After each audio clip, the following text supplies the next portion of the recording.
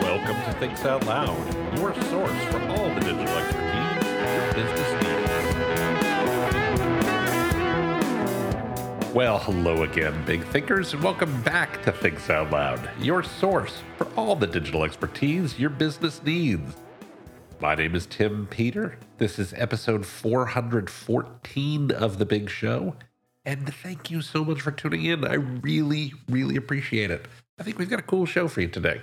I want to kick off by highlighting 4 news stories that tie into a larger point about the AI moment we're living through in marketing and sales and customer experience and why they're important for your business. But I'm going to start with the news stories. The first is that Google launched its Gemini Pro model version 1.5. And I'm going to talk about each of these in a little bit of detail in a second, but I'm just going to give you the headlines first. So Google dropped Gemini Pro 1.5. OpenAI launched its Sora video from text product. OpenAI might launch a search engine, it was reported the other day. And ChatGPT over the last 24 hours or so has lost its damned mind. It's been doing some really weird stuff. So I'm going to do these in order first.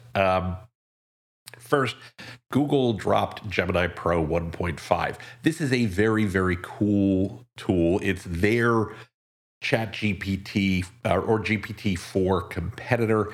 It's very, very cool. It can do things like multimodal analysis, so you can feed it text or images or audio. And its big enhancement relative to something like GPT-4 is that it can input up to 1 million tokens. That's roughly 70,000 words of text or about an hour of video, which is pretty extraordinary because you can then do some things with that material in memory that can't really be done any other way. The tech under the hood gets a little complex. There's other ways to accomplish the same thing, but having a larger token set is impressive in its own right and opens up some possibilities that haven't existed before. For instance, you could upload immense amount of data into memory and have it analyze that data rather than doing it a piece at a time, so you can get a better sense of the big picture. That's really, really cool. And something that is very hard for people other than Google to do, because it requires A, enormous processing power, and B, it's pretty expensive in terms of running the damn thing.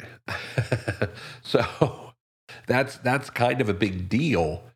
And something that, a startup like OpenAI may have more problems with. Yes, Microsoft could probably do it. Yes, Amazon could probably do it. But the number of companies that can actually pull this off besides those big 3 is vanishingly small. One of the things that I think is important here is Benedict Evans noted in his newsletter. He said it's pretty clear that ChatGPT or OpenAI is not going to be the only company with, quote, the best models, unquote. There's a very real competition going on here between OpenAI and Google and Microsoft and probably Amazon and probably Facebook for who is the best AI out there. And that's something that's going to play out over time. Now, of course, OpenAI hasn't been sitting still the last couple of weeks. One, they launched Sora. Sora is so cool. I've played with it a little bit. You feed it a line of text, and it can output video, and the videos are remarkable. Also, like we saw with image generation with the early versions of DALL-E or Midjourney, they can be genuinely weird and disturbing. But when's the last time you heard people talk about AI-generated images being weird and disturbing? Now they're mostly pretty good. And that's only taken a few years. So I'm more interested in what Sora represents over the long term than what it is today. And what it is over the long term is video accessible to everybody relatively inexpensively. More on that in a minute. The third news story, and the one that's sort of the centerpiece of this whole episode this week, is that there's a news story. The Information reported that OpenAI might launch a search engine. I shared this on LinkedIn, and what I said at the time was, this is a major development with broad implications for businesses that get a significant portion of their website traffic from Google. Whether it's organic search, paid search, meta search, local search, etc., any loss in Google's market share could impact your revenue. This doesn't mean Google is going away or that they'll fail, but the potential market shift could have long-term effects. I mean, when's the last time we cared about a new competitor to Google, right? It's been a minute. So this could have a lot of effects on you in the longer term. And it's something I've talked about here quite a bit over the last few years. So I'm not going to belabor the point now, but I will come back to it a little bit later. The last news story I want to talk about is that ChatGPT did some weird stuff over the last 24 hours. I don't know if it's still going on. I don't know if it has been corrected yet. What I do know is that this thing has been doing some weird, wacky stuff. I asked it to, last night when I heard that this was going on, I asked ChatGPT for its take on how OpenAI's potential new search engine could affect the market. And the first chunk it replied with was perfectly fine, perfectly normal. However, when it got to its fifth point, it started going off the rails in a weird way. And so I'm going to read you a lengthy excerpt. This is a quote from ChatGPT, starting with item 5. Caveats to unbridled growth and self-correction. The very appeal of every neo-tech market headliner is its scale and insatiability. First, will there be youth in all azure-titted cubes, or perhaps governance, ethics, and disenfranchised auditoriums could hard-stop correctly any singular surf logic, perhaps right-sizing to several bookhouse keepers? 6. Future model policies and strategic legislation. New teleco landscapes or great shadowing lanes of e-clearance and host source munitioning personally might take traffic abreast anchoring light to algorithmic pendants. Unquote. I'm sorry, what? I want to be very clear. You're not having a stroke as you're listening to that. I'm not having a stroke as I'm saying it. But it sure seems like ChatGPT was. What in the world? I have to give you one more line that said, for those of you who are listening to this while you're driving in your car or something, I do apologize. I don't mean to make you drive off the road or whatever. But its last line said, the Sears pipe calls for acceptance of not unusual throw, but swift strategics, genius incrementals, and earth-spin grit to not just take, but throw a Mills engine in case. What? Now, look, we all know that artificial intelligence, the generative AI tools, can experience what are called hallucinations. I've not seen any of the text tools hallucinate this badly in a pretty good while. This is nutty. And last I knew, as of 10 o'clock in the morning on Wednesday, February 21st, 2024, this was still going on some of the time, which brings me to a smaller point I want to get here. Now, I have said for some time that ChatGPT faces an uphill climb. I've talked about the threats to Google a lot, but I haven't always talked as much about the threats to Bing, Microsoft, and ChatGPT. They absolutely could lose. I wrote in an article for HospitalityNet a year ago, this is a quote from the article, with no disrespect intended to Microsoft and Bing, they haven't found a way to bump Google from its throne despite decades of experience in the search market. Cool technology alone does not equal a successful product. Microsoft and Bing could win, but I'll believe they've succeeded this time when, they succeed. End of quote. Right? It's not like Microsoft is new at challenging Google. They just have never managed to beat them. And as we're just seeing with this nonsense that occurred, that's kind of a sign of why this is so hard, right? ChatGPT has been doing great up until today or yesterday, and who knows what this is going to do to them. My very, very good friend Mike Moran and I have been having an email debate / discussion over the last couple of days, and he very, very, very intelligently points out that Google is wise to move cautiously here. They are the dominant brand. They have the most to lose if it goes wrong, potentially more than they have to win if it goes right. We certainly know people are motivated as much by fear, if not more so than they are by upsides. So it's understandable that they would be cautious. I have some specific issues when I talk about Google's lack of vision, that they're not communicating that caution well, in my view. But maybe other people feel differently. And this is certainly a sign of why you want to move cautiously if you're Google. By the way, I want to make a quick aside about Microsoft's position in the space at the moment. Again, some of this comes from my friend Mike Moran, who's, despite the massive investments that Microsoft has made in OpenAI, they don't own the company and they don't control the company. Now, I've heard arguments from a number of people that suggest this is a benefit for Microsoft. They get all the benefits of OpenAI's models. They're only responsible for part of the cost, and they're very much isolated from brand risk during periods when ChatGPT does something like, losing its damned mind.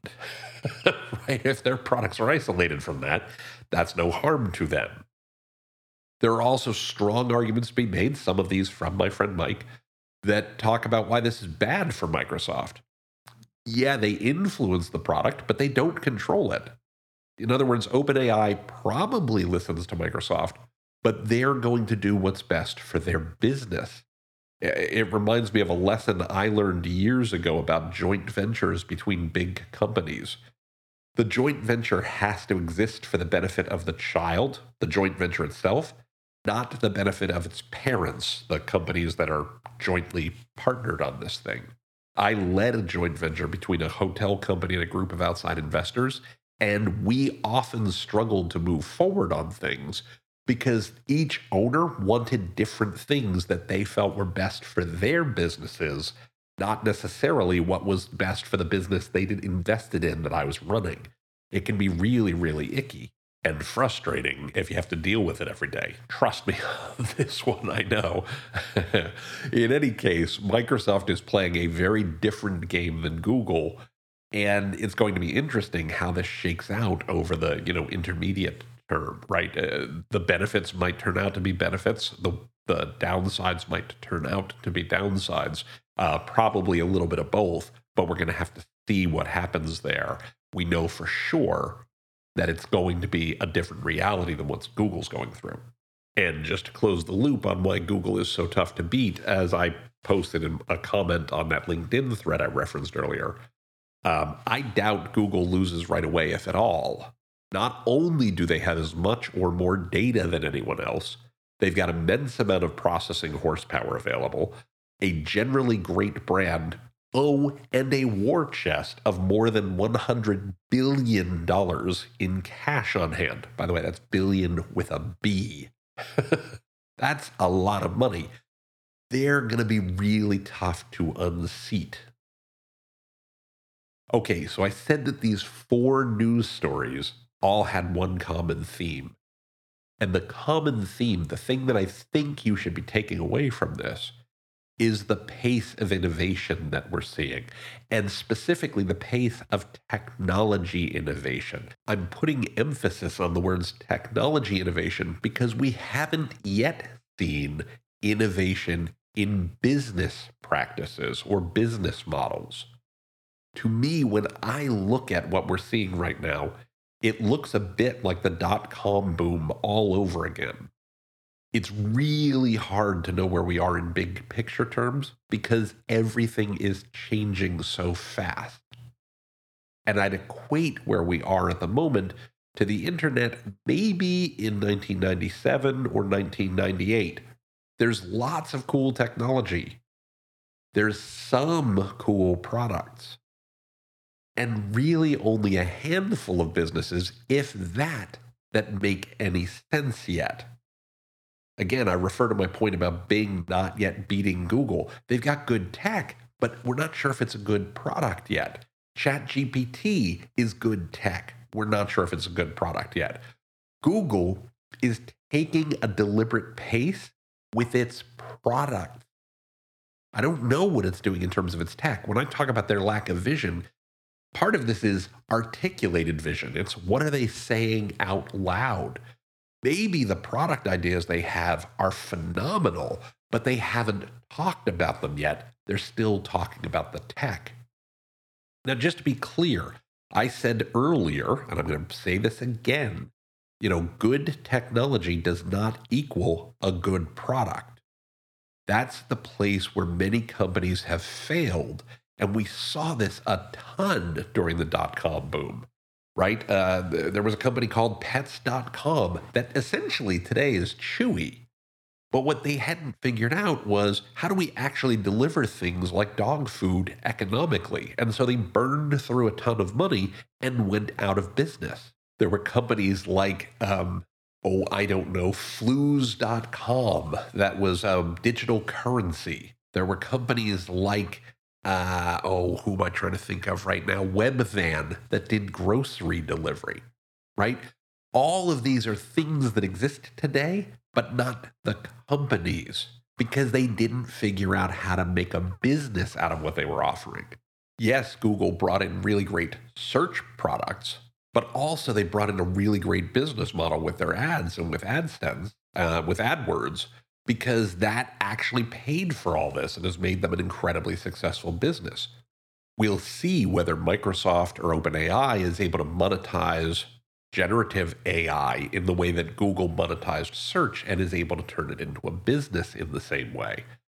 Right now, we just don't know. So that's something you really want to be clear about.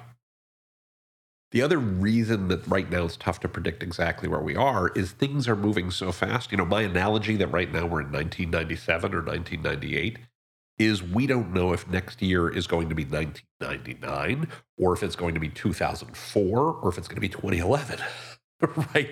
Things are just changing that fast. What's definitely true is that we are in a gold rush right now. And as you all know, in a gold rush, the big winners are the people who sell picks and shovels. So when we start to think about who's likely to win in the AI moment or wherever we end up with AI, at least for now, the big winners are the folks you would expect it is. It's OpenAI, it's Microsoft, it's Google, it's Amazon, right? It's the people I was talking about over the last couple of weeks. I've been slagging Google like crazy. They're also not exactly, collapsing under their own weight. My point has not been that Google will fail. My point is that they don't have as clearly articulated a vision as the other folks out there. And if they fail, that there is a playbook by which that's going to occur that they appear to be following. We'll see if that holds true, right? They're still in a very, very, very powerful position. They have long since figured out how to productize cool technology. And it's very clear that Microsoft has a clear vision of how to do that. And I think it's pretty clear that OpenAI and Amazon have a pretty clear way of how to do that. So we're going to see the dominant players probably remain dominant.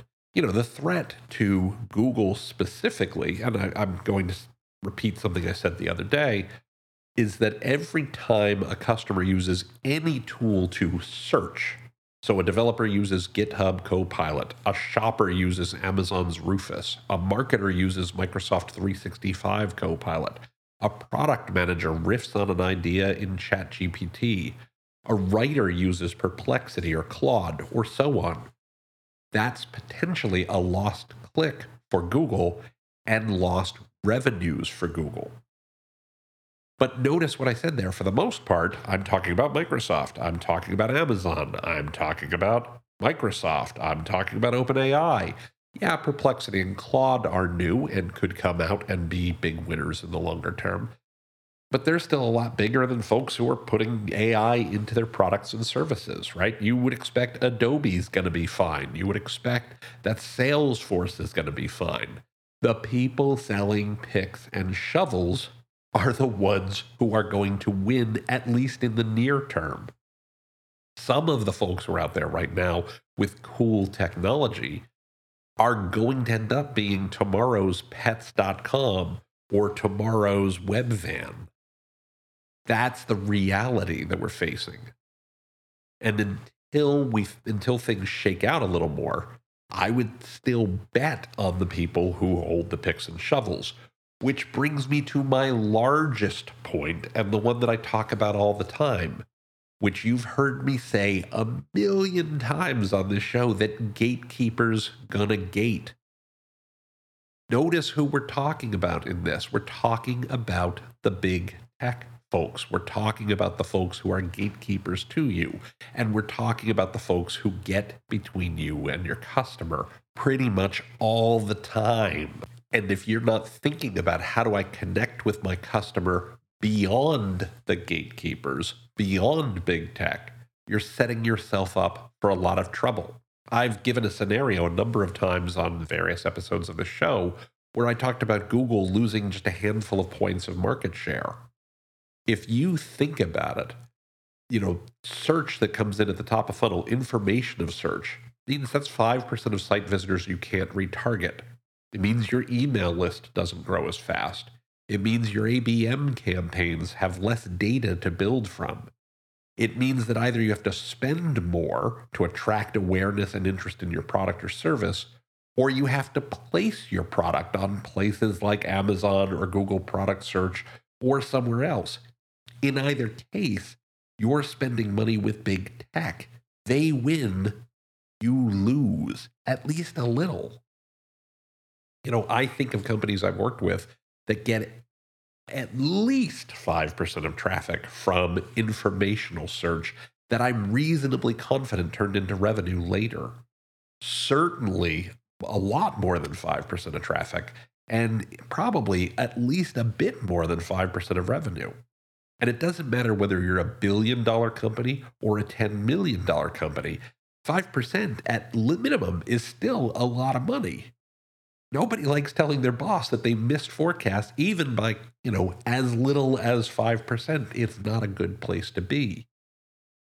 So it comes back to, how are you building connections with your customers independent of big tech?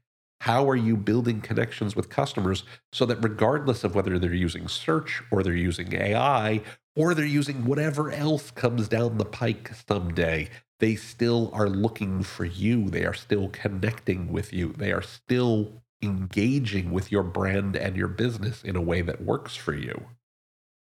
Because the other thing that we know about gold rushes is sometimes they're busts at the end. And you don't want to be the one holding a bunch of picks and shovels that you no longer need and having to turn back to the same company store you bought them from, trying to find the next thing that will help you dig for gold. That's a losing strategy in the long term, and one that you absolutely want to avoid, no matter what next week's headlines happen to be. So we've had a really cool week for big tech. We've had a really cool week in AI. There have been lots of amazing news stories. So yeah, cool technology is really cool. Cool products are better, and cool businesses are best of all. If we're in a gold rush, try to make sure you're selling picks and shovels at least to your customers so that they go looking for you and you end up being a cool business no matter what happens with tech or the news around it. Now, looking at the clock on the wall, we are out of time for this week. I want to remind you that you can find the show notes for this episode, as well as an archive of all past episodes, by going to timpeter.com/podcast. Again, that's timpeter.com/podcast. Just look for episode 414. Don't forget that you can click on the subscribe link in any of the episodes that you find there to have Thinks Out Loud delivered to your favorite podcatcher every single week. You can also find Thinks Out Loud on Apple Podcasts, Spotify, YouTube Music, anywhere fine podcasts are found. I would also very much appreciate it if you could provide a positive rating or review for the show whenever you use one of those services. If you like what you hear on Thinks Out Loud, if you enjoy what we talk about, if you like being part of the community that we're building here, please give us a positive rating or review. Reviews help other listeners find the podcast. Reviews help other listeners understand what Thinks Out Loud is all about. They help to build our community, and they mean the world to me. So thank you so much for doing that. I very, very much appreciate it. You can also find Thinks Out Loud on LinkedIn by going to linkedin.com/TimPeterAndAssociates. You can find me on Twitter or X or whatever you want to call it this week by using the Twitter handle @TCPeter. And of course, you can email me by sending an email to podcast@timpeter.com. Again, that's podcast@timpeter.com. Finally, and I know I say this every single week, I do truly want you to know how thrilled I am that you keep listening to what we do here. It means so much to me. You are the reason we do this show. You're the reason that Thinks Out Loud happens every single week. So please, keep your messages coming on LinkedIn. Keep hitting me up on Twitter, sending things via email. I love getting a chance to talk with you, to hear what's going on in your world, and to learn how we can do a better job building on the types of content and community and information and insights that work for you and work for your business. So with all that said, I hope you have a fantastic rest of your day. I hope you have a wonderful week ahead, and I will look forward to speaking with you here on Thinks Out Loud next time. Until then, please be well, be safe, and as always, take care, everybody.